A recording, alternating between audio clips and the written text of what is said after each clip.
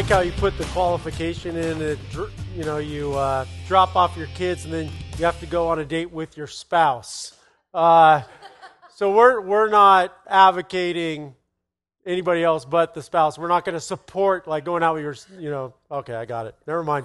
That's just my weird mind at work. I don't know. Never mind. Hey, we're starting a new series today called His Name Is. And it comes out, we're going to go through the names in Isaiah chapter 9 and 7. But today, we're actually going to do some backfilling of the story and trying to understand the power that is in a name. In our Western culture, a lot of times that power or that significance in a name is lost on us. We don't value names like they do in the Middle East, and especially in the ancient Near East when Scripture was written. And the Jewish culture takes very high value in what they name people, and in that when they name somebody, it's not just merely a name as far as like we would name something as an object, like this is a stool. Like we all agree that this is a stool, and that's what we call it. But really, if we all agreed it was a pigeon, and that was what we were going to call it, then it wouldn't make any difference. It's just a couple of a few letters put together, some syllables put together, but it's really arbitrary and it really doesn't mean anything more than that. But that's not true in the ancient Near East and in the Jewish culture. That names have great significance. And I've been studying about names and learning all about that and a whole bunch of different kinds of cool stuff. And knowing that I come from a Jewish heritage, and my mom went to Hebrew school, and her whole side of the family are Jewish, I started thinking about my name. And my mom actually spent the night last night, and she got up, and I was sitting by the fire just studying and thinking about this. And she came over and gave me a kiss on the head and said, "Good morning, Mark, and would you like some tea?" And I'm like, "No, I'm American. I drink coffee." And and she's all like, she's walking by. I go, "Hey, Mom, you never told me the story of why you named me Mark." And she gets this like weird look on her face, and she said, well, before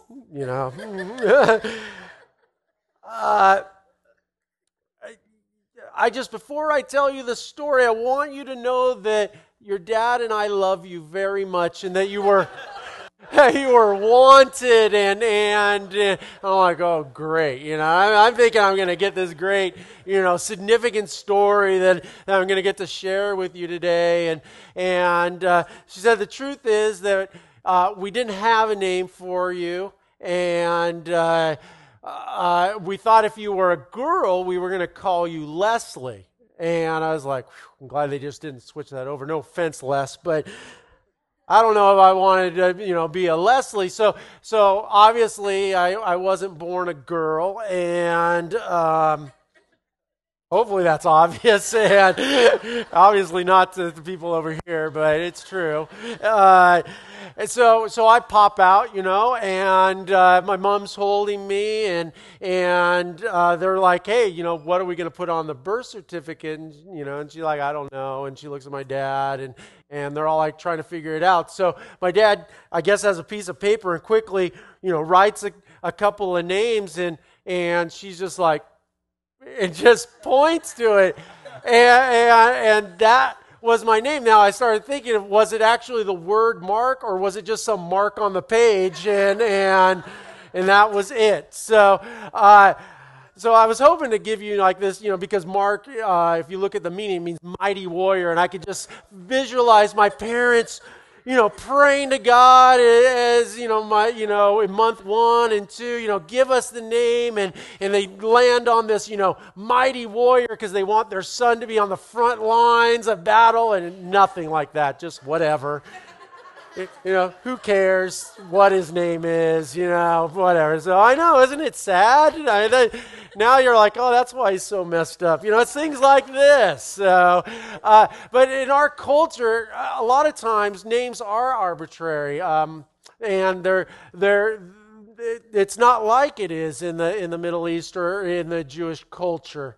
And I was starting to think, well, how could we better understand this? Because to understand this series, we're going to have to understand the significance that Jewish people put behind a name, and that they have meaning and have power. And I thought the best way to illuminate this is actually to bring back the connexity question. Yay! Boo! Yay! Just deal with it if you don't like it. And I was thinking, you know what? A lot of times names, especially when we were growing up, like name calling, they like Mark Park, Walk in the Dark, that kind of stuff, that it sticks with us. Not me, because I'm a well-adjusted human being, but sometimes what we call people, or people called us as kids, that those names, they had power and they hurt. So this is what I'd like you to do, to turn to somebody, preferably someone you don't know, dig up all these past hurts of what people have called you, and share it with us so we can call you. No, that you will have a better understanding of each other and kind of the power behind a name. Go for it.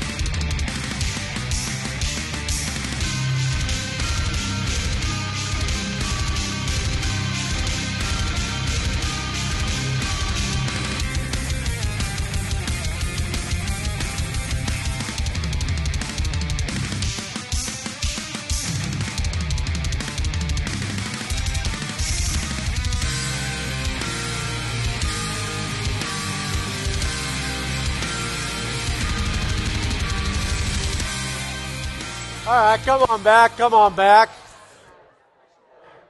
So we had some amazing ones in the first gathering. So anybody like to share name calling when you were a kid? What were you called, or what did you call someone else? Anybody like to weigh in on this? Over here. I didn't see the hand. Okay. They called me Beefy. Beefy? I was really fat. Oh, that's sad. It was my family. It was your family.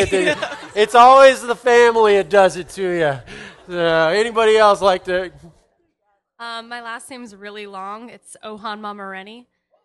Wow. So, and I was kind of like a homesicky, wanted to go home to mommy kid when I was little. So they used to call me Alina, oh, I want my mommy, instead of Ohan Mamareni. I like it. That's good. Yeah, they used to, my last name's Erky. It's German, and they used to call me Erky Turkey. Erky Jerky. This is like good therapy. Everybody's like getting this out.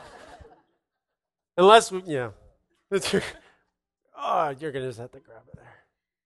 My maiden name was Dilday, and, yeah. That wasn't very, yeah. Wow, okay. Last names, yeah. So anybody else like to weigh in on this? Here we go.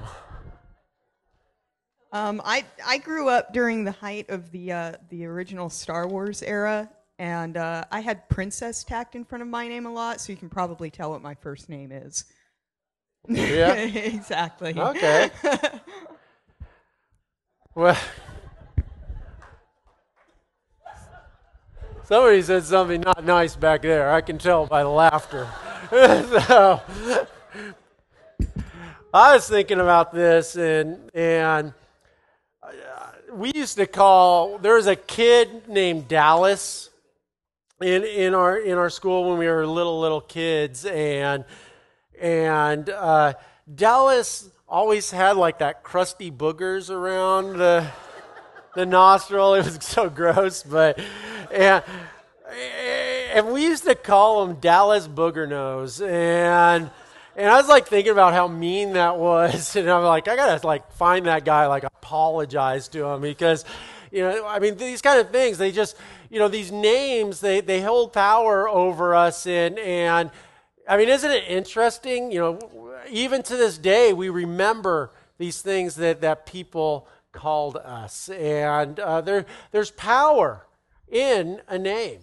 We love to hear our names said, that there's something more significant in it than just a couple of letters or vowels put together, or in your case, many letters and very vowels put together. And I was like thinking about how parents, especially in the ancient Near East and ancient times, would put all this thought into a name and all these hopes and dreams of what they hoped that child would become. And then thinking about how God has a different vision sometimes for our lives than what the parents or what we were thinking. And I came up with 5 different times that God changed somebody's name in the Bible. There was Abram, who God changed his name to Abraham. There was Sarai, who God changed to Sarah. There was Jacob, who God changed his name to Israel. Remember Saul? He changed his name to Paul. Simon to Peter, and Hosea to Joshua. And God did this for a reason, to indicate that there was a new life, that there was a new direction, there was a new vision for this person's life, that he had different plans, and he had moved them and essentially tattooed this name, this permanent name on them now, to say, you know what? He is a new creation. He is about my purpose now. Now, in order to really understand the rest of this series, though, and to really understand Scripture, I think a lot of times why these name changes happened, is you got to kind of understand the culture that was surrounding that time, and what people looked and believed in a name. And there's a Jewish myth that I'm going to tell you today. This isn't a biblical thing, but this is a myth that is part of the Jewish culture, even to today, of a name and the power of a name. You see, in Genesis chapter 1, verses 27 or 28, that God says, or Moses writes, that God created man and woman.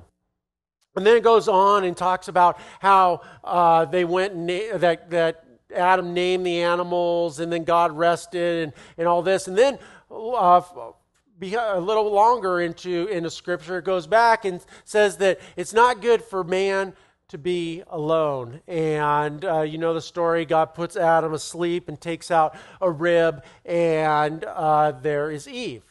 Now, because of just the linear nature, linear reading of this story, a Jewish myth came out of the story, saying that there was another woman before Eve, and her name was Lilith. And you may have heard of Lilith, but if you haven't, let me tell you the story. Lilith was kind of an obstinate woman. That she didn't like anybody to tell her what to do. She wanted to do whatever she wanted to do, and she wanted power, and she wanted to rule the Garden of Eden. And she was trying to figure out how she could become more powerful than Adam and get away from him and kind of have her own kingdom. So she knew that God, if she could find out his secret name, and in ancient Near East gods had secret names, that if she could find out his secret name, that she would get some power and she would be able to be more powerful than Adam.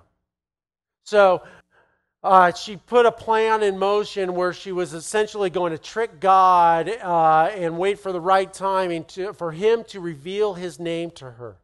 And all this plan unfolds and it works, and he tells her name, and as soon as he heard her name, she became powerful. And then when she spoke his name, she grew wings, and she was able to fly away, and she became actually the queen of the demons of the underworld. And that's the Jewish myth of Lilith and the power that's in a name. Now, interesting enough, in Egypt, there was also a myth or a legend about the power of names. The Egyptian god was Ra, and Ra was the sun god. And Ra had a daughter named Isis who was a minor god, but she wanted to become a major god. So she devised a plan that she knew that Ra would rise in the east and go along the same path every day and set in the west. And she knew that sometimes he would stop because he was old and feeble, and stop and have a drink of water. And because he was old and feeble, his hands would shake, and sometimes water would spill out and fall to earth. So one day when he was going across and he was drinking water, that she collected some of this water, this God-infused kind of water, and she made a cobra, a snake, out of dirt and mud and clay and this water, and she placed it on the path where she knew Ra was going to be traveling the next day. And as Ra was coming across the path, he came across the statue of the snake, the sculpture of the snake, and because he said the word cobra, he named it Cobra. And because he was so powerful, the cobra came to life, and it's slithering around, and it's not behaving, and it reels back and strikes and bites Ra. And Ra gets sick, and he can't heal himself because he didn't create the snake. Isis did. So he brought it to life, but he didn't create it, so he couldn't heal himself. So he's withering in pain, and he cries out to all the Egyptian gods to come to his aid and to save him. So they all come, and none of them can help because they didn't create the snake. And then finally, as Ra was withering in pain, Isis whispers in his ear, "Tell me your secret name, the one that you hide in your belly, and I will cure you." And Ra, in so much pain, decides to do that, and he tells Isis his secret name, and she becomes one of the most powerful gods after Ra, and she heals him. Now, interesting enough, I mean, these myths are thousands and thousands of years old. And when you think about the sociology and the mindset behind this, that there was great not only significance in a name, but there was actual power in a name. That if you found out somebody's name or a God's name, that you would actually derive and get some of their inner power from them. And this would have not been lost on Moses. And it kind of brings to light a whole different aspect of looking at the story of Moses when he comes to the burning bush. Because Moses, being a Jew, would have surely known the story of Lilith. But also, Moses being raised as Egyptian royalty and being educated would have surely known the story of Isis and Ra. And it's kind of interesting as you go back and you look at the encounter in Exodus chapter 3, verses 1 through 14, that Moses and his interaction with God brings on new light. Verse 1, one day Moses was tending the flock of his father-in-law Jethro, the priest of Midian. And he went deep into the wilderness near Sinai, the mountain of God. Suddenly the angel of the Lord appeared to him as a blazing fire in a bush. Moses was amazed because the bush was engulfed in flames, but it didn't burn up. Amazing, Moses said to himself. Why isn't that bush burning up? I must go over to see this. When the Lord saw that he had caught Moses' attention, God called to him from the bush, Moses, Moses. Here I am, Moses replied. Do not come any closer, God told him. Take off your sandals, for you are standing on holy ground.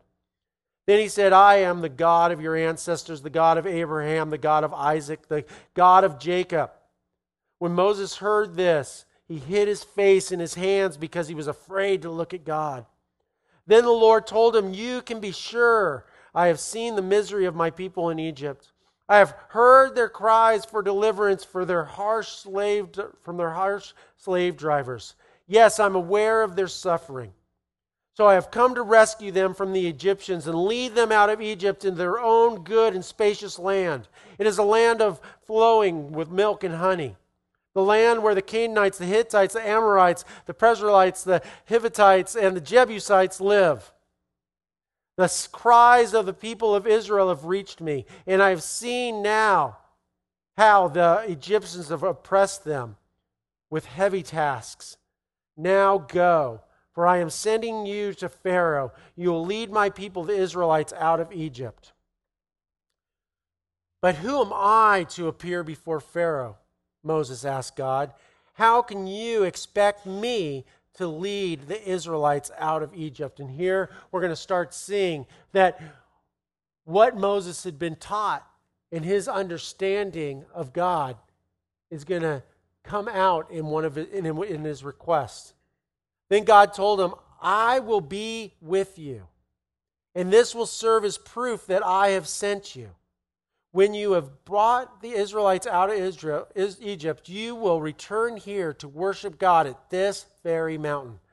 But Moses protested, if I go to the people of Israel and tell them, the God of your ancestors have sent me to you, they won't believe me. They will ask, which God are you talking about?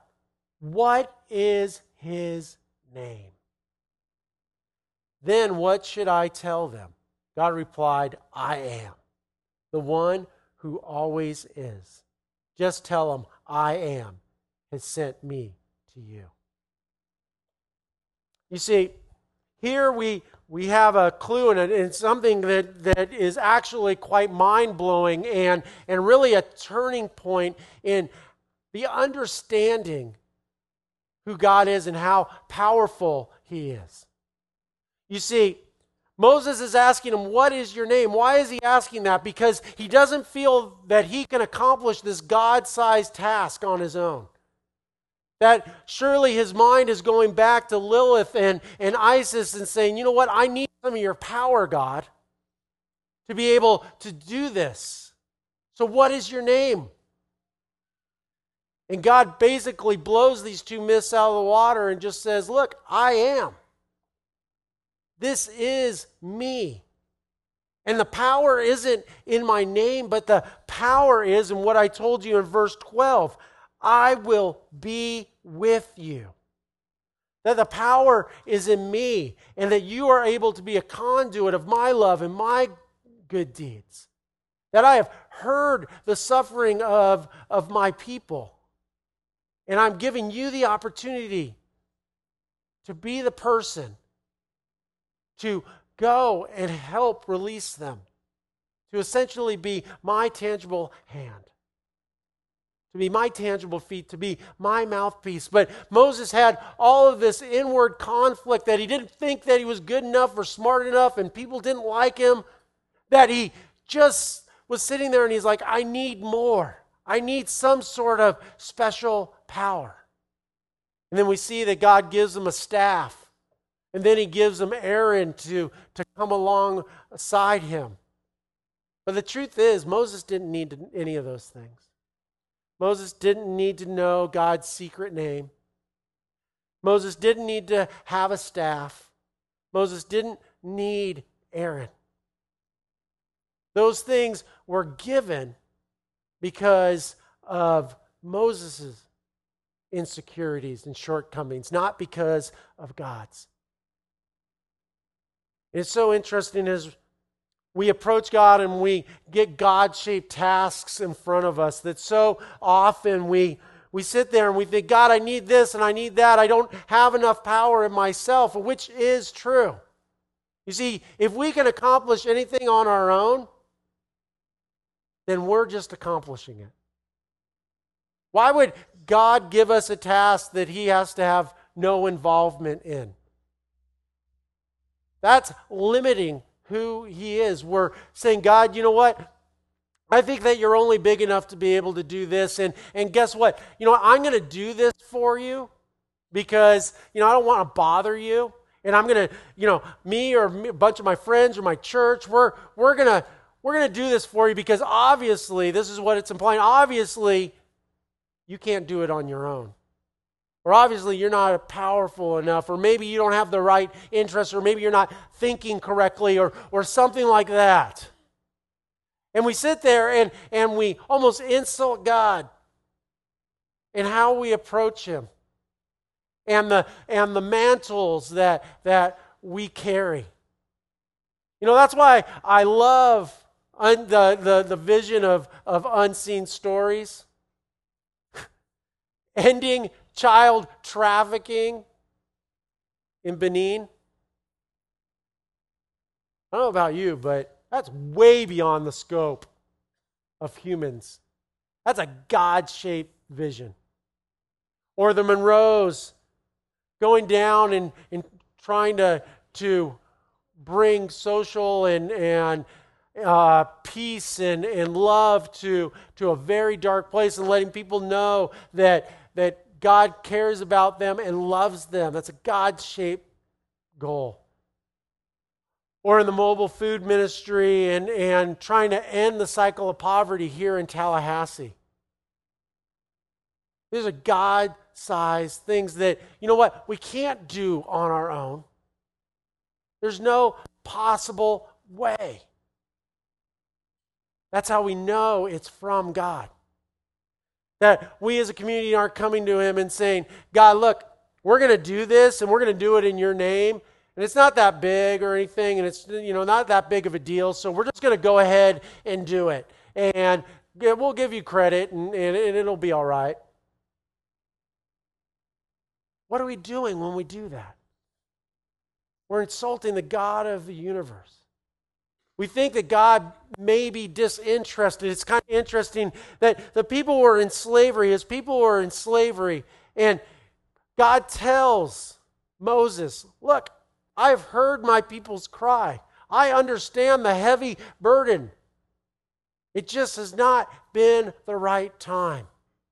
But now is the time.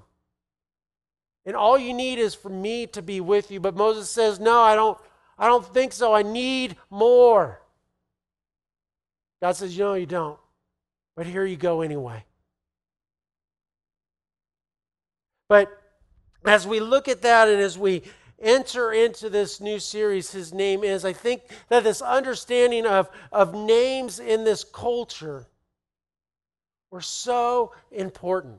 That there is power in a name. And that's why the prophet Isaiah, when in verse 9 and 7, as we take these names for this series over the next few weeks, he wrote these things down, that who Jesus was going to be. As a child has been born to us, God has given a son to us. He will be responsible for leading the people. His name will be, and the Hebrew translation of these names is Wonderful Counselor, Powerful God, Father who lives forever, Prince of Peace. And then in chapter 7, verse 14, goes on and says, all right, then the Lord Himself will choose the sign. Look, the virgin will conceive a child. She will give birth to a son, and we will call him Emmanuel, which means God with us. You see, these names that were given, that there are more than just arbitrary names of God, that they mean something, that they have great significance, that they have depth. They're almost promises or truths about God that we can hold on to in our life, that we know when we are hurting and we're conflicted inside that Jesus is a wonderful counselor. That when we think that everything is against us and everything is falling apart and our enemies are at the gate, we know that He is a powerful God. That we think that, we look at the New York Times, decades ago, writing, God is dead. And this whole idea of like, God, where are you? We can't hear you. That we know in His name that He is our Father who lives forever. When our lives are conflicted and we have anxiety and adversity all around us, we know that that's not from God because He is the Prince of Peace. And then finally, that we're reminded by His name, Emmanuel, that the power is not in some magical formula. The power is not in some arbitrary putting together of syllables and letters. But the power is in God Himself, and the power that we have is that He is with us, and He is in our midst. And I'm excited about the next several weeks as we really look at those names and what they mean for us, and what does it mean as we try to sojourn through this very difficult life. And as we build and we move forward to Christmas Eve and we finally understand the significance behind these names and what they mean for us, that as a people we stand up and we can truly say Emmanuel and truly understand that this is true, that God is with us. Pray with me. Dear God, so often our actions go against your nature, what you truly are. That like Moses, that we think that there might be some sort of special formula, that there's some power that we can harness so we can do it on our own. And God, we realize that you reject that you are the powerful one, that the power is with you being with us. God, forgive us for when we have our own visions for our life, that we will embrace the vision that you have for our life, that we will follow it, that we will not look for peripheral things that will bring us some sort of just comfort, but we will fully trust in you. We love you, Lord. In Jesus' name, amen.